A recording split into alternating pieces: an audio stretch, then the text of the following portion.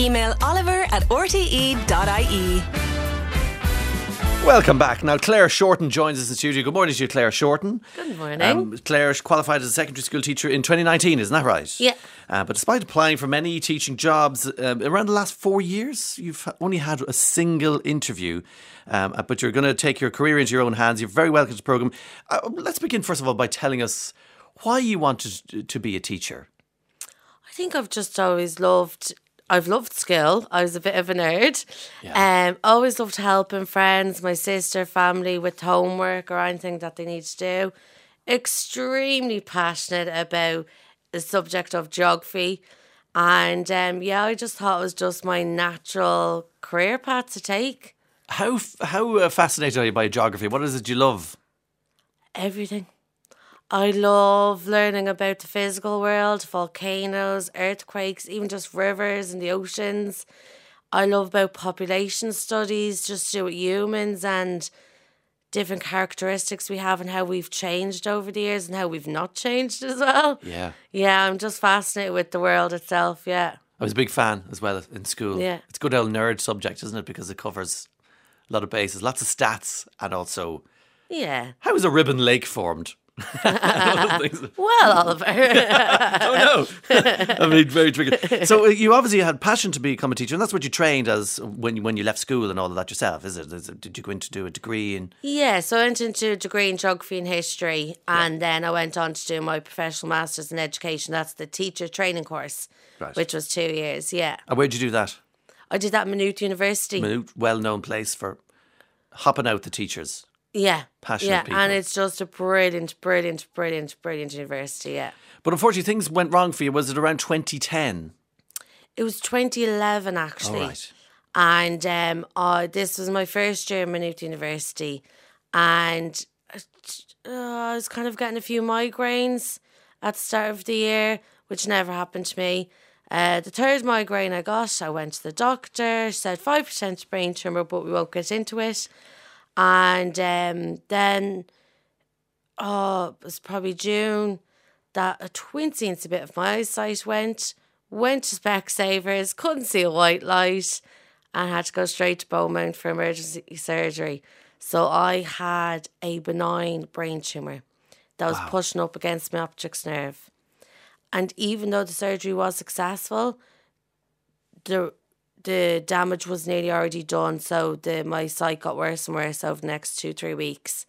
So I became fully eyesighted to being nearly fully blind in just a month, really. It's extraordinary. Yeah, the very term quickly. benign tumour is a cruel term, considering what harm it did. For us, no. And by us, I mean my family. I always say benign because my mum had only passed away in 2008, 3 years beforehand, to cancer. So I always say benign because if me and my dad, we were put into the sad room where they give the sad news, when I went into the hospital to get scans done, and we were just hoping and praying it wasn't cancer again. So even though I did lose my eyesight from it, it wasn't cancerous, so that was nice that didn't come back into our family, yeah. Amazing you had the experience of what you call the sad room where you get sad news. The sad room, yeah, I call it sad room, yeah. Is that the place where you got news about your mum? No, sorry, that was when I had to go to the hospital first to get a CAT scan. It's for your own news, yeah. For my own news, and then the nurse or the doctor was saying, we'll wait until your dad comes and gets you. So I knew something was up. And they brought us into the sad room. Yeah. Where they told us that there was some kind of tissue, yeah. Yeah. You have a cheery disposition about it now. Absolutely, yeah. Because You're it could have talking been to you, something else. Oliver. I'm all good. Right. I'm all good. If only that had the same Yeah. effect on everyone. Now, incredibly, you go back to college after all of this news. Mm-hmm. But obviously you had to completely change your life. I wouldn't say completely. I did drive my little Nissan Micra. My dad would have left that sitting outside our house for probably till this day. But thankfully my cousin came back, from Australia, was able to take that off from me or whatever. Yeah, I missed driving. I missed a few bits and bobs, absolutely. Going shopping, just window shopping, whatever. but it didn't drastically change my life, do you know? Yeah. Yeah, I suppose to a certain degree, independence did decrease, but over the years, then getting more confident in myself as a person and as a blind person, I'm way more independent than I used to be the first couple of years, do you know, of losing my eyesight, yeah. You've an optimistic spirit about you. The Vision Ireland, obviously very important. Oh, crucial, yeah, crucial. So I think it was about a year and a half after I lost my eyesight, I went to the training centre there that they have in Drumcondra. And the minute I walked in, the relief, it was the first time I met other blind or vision impaired people. And also just the interaction with them and eyesight people was brilliant. So say for the first year when I lost my eyesight, everyone, like family, close family, friends, you know, would have treated me different, talked to me like a baby, talked to someone beside, I don't know, yeah. And that's the way people approach you initially. They approached me initially, yeah, because I had to learn that they were understanding just as much as I was. And Vision Ireland was just the best thing. It was a training centre, so I learned my keyboard shortcuts on my computer. Right. Can't use a mouse no more, which is grand. And then just Braille, loads of other things, but it was definitely interacting with other blind vision impaired people that gave me more confidence, yeah. It's great. It used to be the National Council for the Blind. It did, indeed. Vision Ireland, better name actually. And you had to learn how to walk with a cane? I did. So that was one of the first things I did now. I got my community resource worker to come to me and we were practicing around my estate, going to shops, this, that and the other, yeah.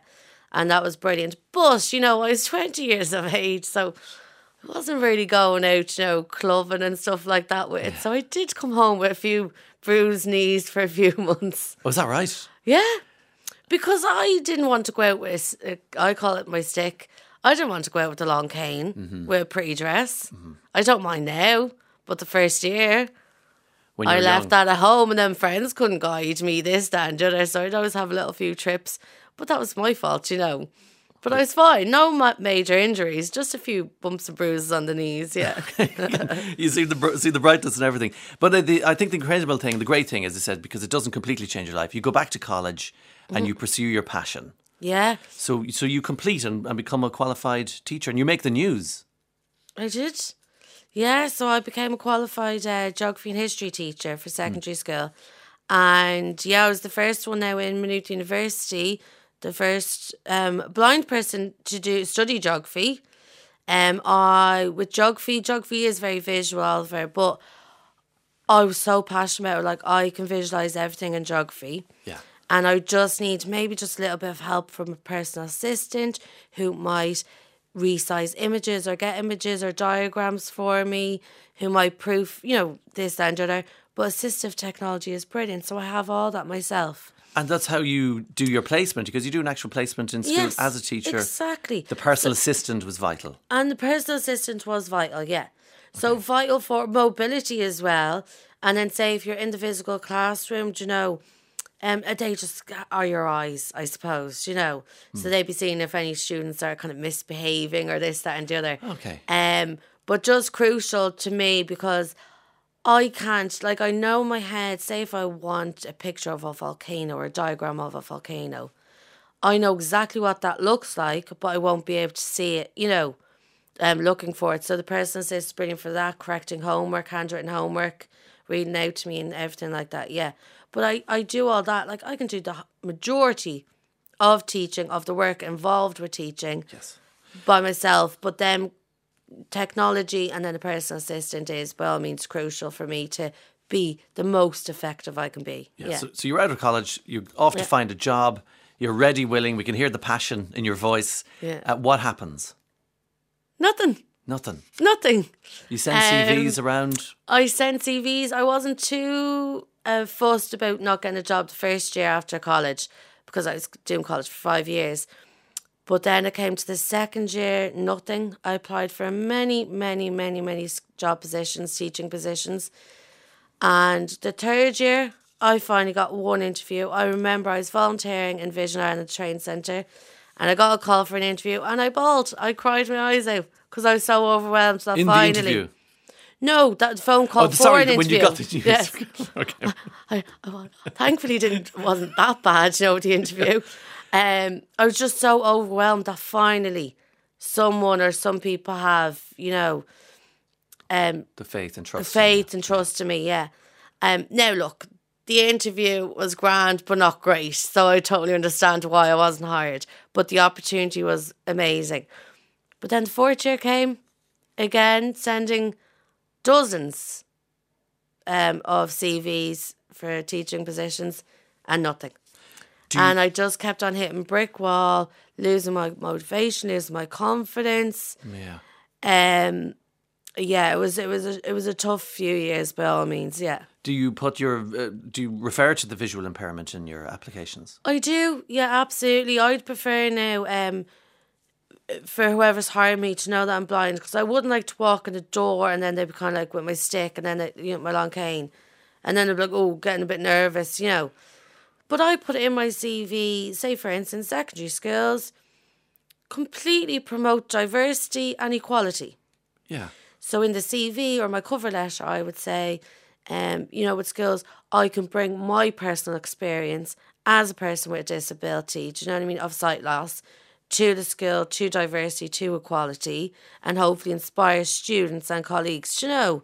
So I bring it in a positive way. Yeah, I can see that it doesn't negatively affect myself being a great teacher, an effective teacher.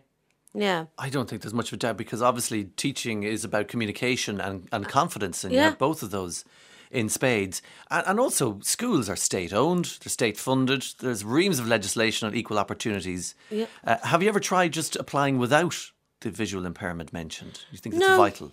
No, because I don't believe I should have to. And the day that I'm forced to nearly fake sending in a CV and then walk in being blind, they still probably wouldn't hire me if it was to do a disability issue. I believe that this is me. I'm Claire Shorten. Well, technically Slevin. I got married in September, but haven't officially changed my name. Congratulations. So I just want to say that so my husband at home is like. But no, I'm very proud to be a blind person. Very proud to be a qualified teacher. But no, I think I have the right to disclose that I'm blind and that people should accept it, yeah. I'm looking here at headlines. It only takes a scant look across the headlines. Teacher shortages across the state led to subjects being removed by schools. School principals contacting the Department of Education over growing concerns. Where are all the teachers gone? Hundreds of teacher shortages, leaving enormous strain. Hundreds of teaching positions left unfilled ahead of the term. That's only last year. The unions were up in arms about it, ASDI and so on. Why have you not got a job? Because I don't know. Loads of friends and family have said to people, Claire, they're called out for teachers. And I go, well, they obviously haven't looked at me. Is it because so they're missing out on not hiring me. Do you think it's because of your disability, in other words? I don't. I would never ever use my disability as an excuse until it becomes quite evident. So I remember after, I think it was the third year, I was talking to someone actually in Maynooth University, and it was just, I suppose, just brought to my attention from a couple of people that it could be my disability. But I never even still let that affect me. Yeah. It just, for example, like all the people I did my teaching course with all had jobs. The only ones that didn't have a teaching position because they weren't in a position to. They didn't want to have a job at that moment. So seeing statistics like that, it's hard to see it any other way. It's tough. It's tough. Yeah. Yeah. And you need a personal assistant in the classroom. But that's kind of the obstacle, perhaps, some of the schools.